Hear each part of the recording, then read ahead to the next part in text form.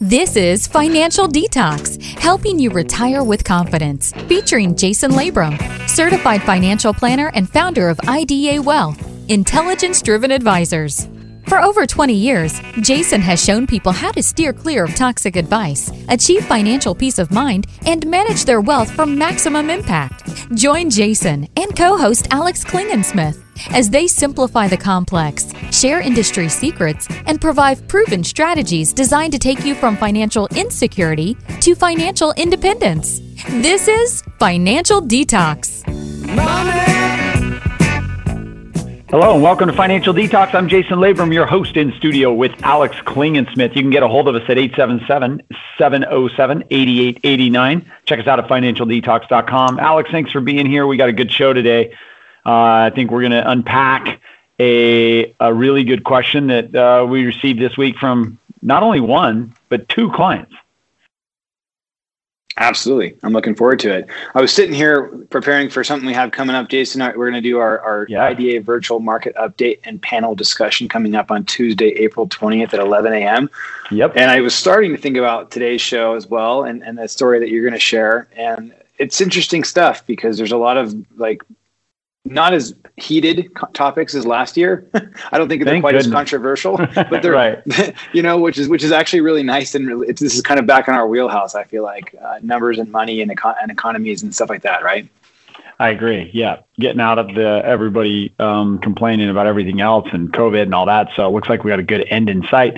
Anyway, I think that what we want to talk about today, and let's just bring it right out and get it started right away, is this question that has come up. So we work with about 1,300 families with their wealth management, and man, a lot of those families and individuals are highly intelligent in businesses, engineers, doctors, lawyers, great, and business owners and all the likes, teachers, and we just have a bunch of great clients. And so a lot of the content from Financial Detox, this show, comes from what we're doing in our daily practice. We're not just trying to entertain and have fun and give you information and financially detoxify you here on the show, but we're also giving you just real live in practice working, advice and guidance on what to do. So this particular question asked by a really smart person who posed it to me in a sense of a challenge. It was kind of fun, Alex. So you basically gave me a challenge. So here you go. Here's the challenge. The question was, here we are with a country of a national debt of about $28.2 trillion, just released several trillion dollars for COVID response. And now there's talks of a $4 trillion recovery plan. We have $85,000 in debt per citizen. Per taxpayer, by the way, just to show you how few people actually pay taxes in our country, $224,000 of debt per taxpayer, and our deficit is $4.5 trillion and growing. This is unbelievable. So the question was, given all this Fed stimulus and spending and money supply, where do you think this takes us in 12 to 18 months with the markets? Is there blowback? Is there a repercussion for all of this spending, or is this a new paradigm and things are higher and things are better because of it? So that is the topic. Everybody's talking about inflation. Everybody's talking about the Fed spending and what's going to happen with the markets over the next year or two. What do you think, Alex? Well, I think just when you wrap your mind around one big concept like that, then they throw another one at you, right? I mean, if you look at the news and the headlines today, the biggest thing is Biden's infrastructure proposal, which is another, I think, $2 trillion spending budget, right? And that one's different than the COVID one, right? I think the COVID one, so let's not confuse the two, but the COVID one was basically like the economy of the nation needed an injection of money, or that was the perceived needed. Mm-hmm. So if you put $2 trillion or $4 trillion into the economy, I think obviously that's going to help markets personally, because that money is just going to go into the hands of different people and businesses, and they're going to spend it, right? Probably not all the people, but the general consensus is most of that money goes into buying goods and services, which are what publicly traded companies thrive off of, right? Yep, that is true. And even those who save it, the interesting paradigm is that helps the economy anyway, right? If they're investing in stocks, then those companies are using that money to advance their business. If they're investing in bonds, they're lending their money to organizations. So I guess there's an argument that, there's a benefit either way. My concern when we talk about this question and we frame the question is, where do we think we're going to be, is like, how does this end, right? Do we just keep printing more money and printing more money and printing more money and having more stimulus and more benefits and more where does that end, right? What happens? When do we have to actually take the medicine, so to speak, and make the economy work for itself?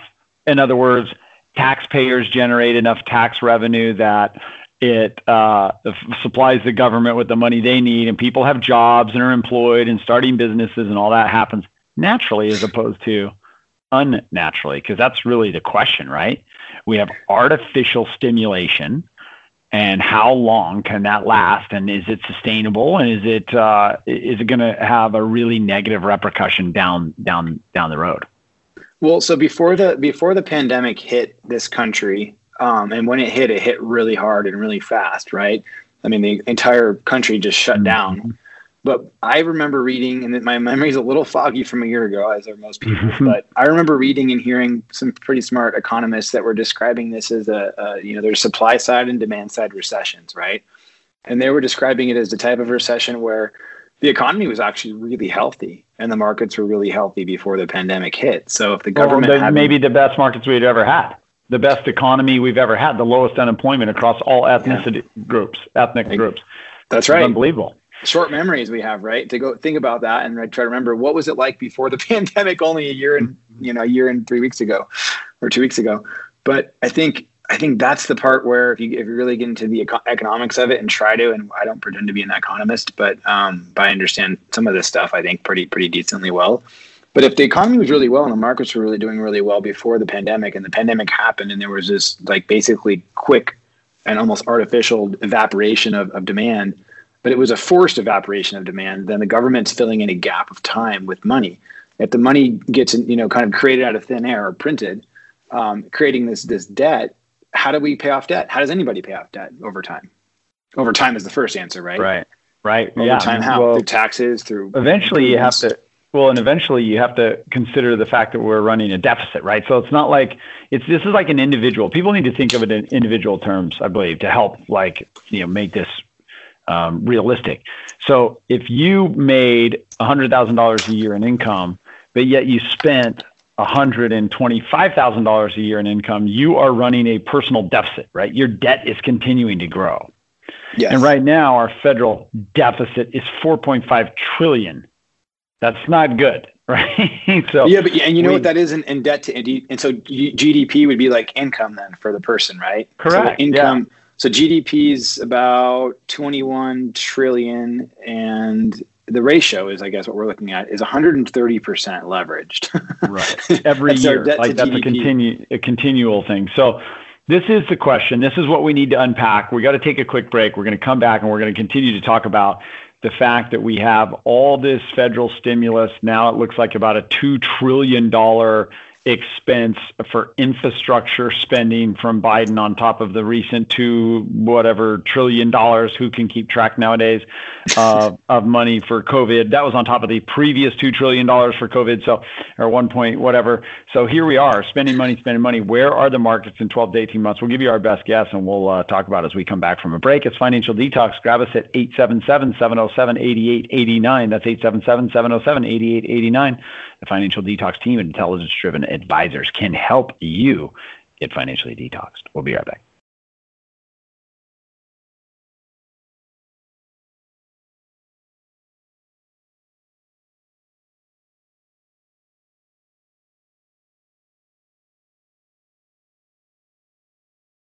Alex and Jason, Financial Detox, and we're trying to figure out where the markets are going to be in 12 to 15 months, given all of this magical and wonderful stimulus that we're getting from the Fed. Remember the old saying, Alex, the saying of don't fight the Fed. You can't fight the Fed. It's interesting because not only did we want to talk about this question today, which was brought up to us by a client, which is where do you think we're going to be in 12 to 15 months, right? Do we lean conservative or do we lean aggressive in our portfolio? I told the client, my initial response was, I don't know. I think it's going to be, we never know. We don't try to predict the markets, but we try and understand where we are in the global macroeconomic cycle and tilt our portfolio slightly one way or another. The question here was, should we be more aggressive? So where do we think we'll be? I said, I believe we're at about a 50-50 chance of being higher. Where normally, if you ask me where the market's going to be 12 months from now, under what I would call my market neutral, I would say we have a 74% chance of being higher. And the reason why is because 74% of 1 year periods are positive. And if you look at 2 year periods, it goes to 80. And if you look at 3 year periods, it's 86. Well, that's a cop out of an answer then. That's totally a cop out. Well, we made it. We did our prediction show. We don't have to do it again. You're like, I'm just going to give you the number that is the average number. Middle of the road. I can't be wrong. There's no betting there. Yeah, right. No, yeah, 50-50. I'm right either way. I told you. That's the problem with predicting. And here's what, so this client who asked the question, where do we think it's going to be due to all this stimulant? Very smart person. So I think we're going to be higher. I think that this is going to be really good for the economy. I think it's going to be great. And then then let's talk about why. Like we started to break down. Well, I said, well, why do you think so? And he went on to mention that the general public doesn't care how much debt the government has. They really don't. They just care how well they're doing and how much money's in their pocket. Right. And how much they can buy and what can they do. That's what the general public is thinking about. So whether the government has 28 trillion or we get up to 32 or 31 trillion in debt, the general public doesn't really care. It doesn't change whether they go to dinner or not. They're not going, oh, no, I have a lot of debt. I got to stop. The government has a lot of debt and I'm a taxpayer. So 224,000 of that is my share. I'm not going to go out to dinner tonight. People don't do that. Right? They just go, more money supply. Money's easier to get. Not in the short term. Eventually it matters though, right? I mean, eventually it will have effects on all of us if it goes on for too long to the point where it's. And how? I think the biggest and most obvious one is taxes, right? That depending on the platform that a party is going to run on. Unfortunately, I said party there and I didn't say president or it's the party. If the party's running on a platform, depending on how they're going to win the election for whatever it is, president or Senate or House, I mean, they're either going to be pro taxes or against taxes for different reasons. And so that's the simplest, fastest way to pay off debt is increase taxes, right? It's increasing your revenue, increasing your GDP, right? But it's not. And I'll tell you why. I looked at a bunch of numbers yesterday on increasing taxes, like astronomically, the Biden's tax plan and how it won't work. Because the problem is you can't tax rich people enough to even make a difference. You just can't. There's not enough taxes and enough income out there. You have to tax everybody. And that's what the Democrats try to say they're not going to do, right? We're not going to tax everybody, but yet we are totally taxing everybody through gases, right? Through food, through higher cost of things, because we're now going to be, I think it's like 52 days or something, we're going to not be a energy independent country anymore, which is raising gas prices, as everybody can see across the country. Well, that's a real tax, right? That's a real tax that hurts the guy making 50,000 a lot more than it hurts the guy making 250,000. Well, so I think you just agreed with me in your own way, though. I said taxes go up, and that's the effect it has on all of us. National debt. Now, you can define taxes however you want. They can hide it and manipulate it and bait and switch us all they want, but that's what ends up happening. We end up paying for it somehow. Yeah. How about this? Did you know the top 1% paid more income taxes than the bottom 90% combined? That's according to the Tax Policy Center. 76.4 million people, 44%, did not pay any federal income tax in 2018.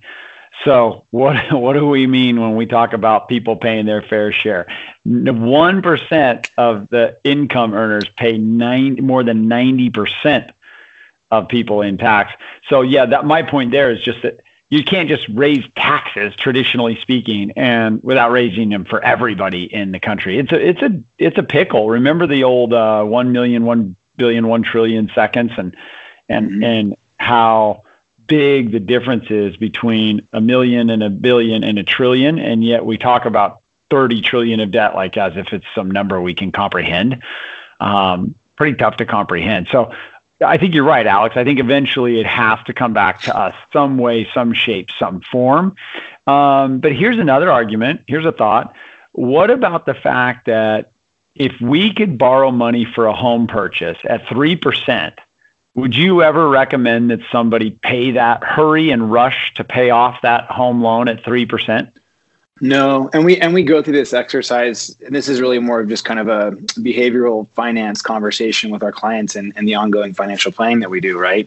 We look at the debt structure, we look at the long-term plan, and the math never works. Or I shouldn't say never. The math hasn't worked in a long time. Ever since I've been in this industry, basically. I'm sure the math worked in the 80s when interest rates were ultra high and market returns the expectations were probably in line with what they are right now, which is that your average 60-40 portfolio should return somewhere around 7 or 8% a year on average with some volatility in there. But if you can average 7 or 8% in a relatively moderate strategy, why would you then take that money and pay off debt that's only 3%, partially deductible even? It doesn't make sense. The math doesn't work. Yeah, it doesn't. Yeah, you don't pay off 3% debt. So how about this then? I mean, if you think about all this stimulus and spending, right, where is the federal government getting the money? Number one, they are printing it, right? And they're creating new money supply, but they're also selling treasuries and they're selling U.S. bonds. That's when the U.S. government borrows money. And so isn't there an argument then that says, well, if the federal government is borrowing money at 2.5% for 20 years, that's pretty phenomenal, or for 10 years, for 20 years, between the 10 and 30-year treasury. Isn't that phenomenal? And shouldn't they borrow as much as they possibly can? Until the math doesn't work. And those numbers, you just add a few more zeros. But yeah, if the government is kind of crippled by its debt service, then that actually will affect all of us in other negative potential ways, which means like, what do we rely on the government for? Like, infrastructure, like roads and defense against countries that are trying to hurt us. Like, that would be really scary to me, as if we couldn't service our own debt to the point where we had to cut back on the military or the roads or all the stuff, right? Right. So the question then is the government borrowing money on the treasury at 30 years for 2.4%? Are they able to use that money in a way that is going to invest? Are they going to invest it so that it ultimately pays them back more than 2.4%? Jason Labrum and Alex Klingenschmidt, and we're the Financial Detox team at Intelligence Driven Advisors. Now is a really good time to get a second opinion on your portfolio and make sure that you're not exposed to too much risk. Today, we're talking about a great question that came across our desk from a client this week, just asking, what are we going to do? What's this market going to look like in 12 to 18 months, given this massive federal stimulus and maybe a potentially $30 trillion, I almost said million, $30 trillion national debt. And we left the conversation, Alex, with you and I talking about, well, if the government's able to borrow money at 1.7% for 10 years, that's a heck of a good rate, right? Shouldn't it borrow a bunch of money? And if it can borrow money for 30 years at 2.4%, shouldn't it borrow a bunch of money? And I guess the question is, yes, if it's taking its money and investing it in something that's going to deliver more than a 1.7 or more than a 2.4% rate of return. Yeah, which, I mean, the first part of that, so the pandemic part of it, and I'm kind of blurring it together a little bit, but that's okay, I think. And injecting $5, $6, $10 trillion or whatever it ends up being for the COVID relief of this country, I think that's a bet on the U.S. Economy, on the people, on like the publicly traded companies that are going to be averaging more than that, whatever they're borrowing it at. I would take that bet. If it was me, I would think that the GDP growth will average much more than what they're paying on that debt. The second bet is the one where, for example, this infrastructure plan that's in the headlines today, is it worth borrowing $2 trillion? Do you think that we can get our money out of that by having more efficient infrastructure? So our current infrastructure costs us a lot of money, right? Can it be done in a better way? And can it bring more jobs to the country itself? Yeah, I think that we have a problem with taking federal money and using it for unemployment to people who are not motivated to go back to work. That is not a good return on investment. right? If I give money, like the old story, if you teach a man to fish, you'll feed him for his whole life. If you give a man a fish, you'll feed him for one day. If we give people money and we don't teach them how to get back out to work and be positive contributing members to society, then we have a problem. And unfortunately, I think in today's society, we have a problem of apathetic laziness and entitlement, where people are trying to get money for free. They think they are actually deserving of free money, and they want to sit around and smoke pot and play video games, and somehow the world owes it to them. And that's not a good investment on our money, because it's not going to help the government subsequently make more revenues, which it gets from really a couple different places, right? It gets money from taxes. And if it's taxing, it makes more money. And it also, you got payroll taxes, corporate income taxes, individual taxes, excise taxes. This is where the government's getting that money, their actual income. So you have to have more people making money and contributing to the system, AKA more taxpayers, not 40% of our population paying tax, but more like 80% paying tax. And then all of a sudden this thing may work. It's a tricky one. This is a tricky one, right? Here's the end. I think that we talk about all the time is, unfortunately, trying to predict the market and the outcomes of the market is, there's just probably 10,000 or tens of thousands of other variables besides just government spending that are going to affect the outcome of the market. So even though we get one right, if we unpack this and we got it just perfect and we got it right, it becomes extremely difficult given all the other potential variables. I mean, another COVID, who knows, right? A major just recession, a spike in interest rates. Therefore, the home housing market slows down, and all the real estate agents aren't making money anymore. And office space and commercial real estate brokers who sell office space are struggling. So there's so many factors that can change the ball, that I think it brings us back to where we always go back to, that there's a way you don't have to try and guess what the market's going to be in 6 or 12 or 18 months. You don't have to guess. And the way is to build a disciplined investment philosophy that over time is really diversified, and it gives you the ability to weather storms, and it gives you the ability to create income regularly, whether the market's up or down. Happy Easter. And we have our event. Are we going to post that on our website at IDA Well, or even financialdetox.com, so listeners can tune in to our panel market discussion, which is going to be taking place on, what were the dates, Alex? Yeah, we're going to do April 20th at 11 a.m. Pacific Standard Time. It's by registration only, so we'll invite you to attend, but if you are a competitor, you will not be allowed in. There you go. All right. Fair enough. And because that's where the secret sauce is going to happen. All right. So no. Honestly, we want to save space. It is a space capacity issue thing. So we want to save space for those that are actually really interested in potentially seeing if we're a good mutual fit, or you're already a client, because we want to obviously communicate to our clients and tell them what's on our mind on topics just like the one we covered today. That sounds great. If you want to get on that, shoot us an email to jason@financialdetox.com. That's jason@financialdetox.com. To learn more about Financial Detox and to get access to today's show notes, transcript, and resources, visit financialdetox.com. Call Jason and the team at Intelligence Driven Advisors. If you're ready for financial detox and a better tomorrow, call 877-707-8889. Get answers to your questions. That's 877-707-8889. That's financialdetox.com for podcasts and information. And if you like what you've heard, be sure to hit the subscribe button. That way, you'll be notified about upcoming podcasts. You'll take one more step toward financial peace of mind. This content is provided for informational purposes only and should not be considered investment advice or recommendations to buy or sell any types of securities. Mr. Labrum and Intelligence Driven Advisors are not responsible for the consequences of any decisions or actions taken as a result of information provided in this program, and do not warrant or guarantee the accuracy or completeness of the information provided. The information discussed today reflects the views of Mr. Labrum and his guests as of the date of this show, and are subject to change without notice. Past performance is no guarantee of future results. Any forward-looking statements statements or forecasts are based on assumptions, and actual results may vary from any such statements or forecasts. No reliance should be placed on any statements or forecasts when making an investment decision. Accordingly, listeners should not rely solely on information provided today in making any investment decisions. There is a risk of loss of investing in securities, including the risk of loss of principal. Different types of investments involve varying degrees of risk, and there can be no assurance that any specific investment will be profitable or suitable for particular investors, financial situation, or risk tolerance. Asset allocation and portfolio diversification cannot assure or guarantee better performance and cannot eliminate the risk of investment losses.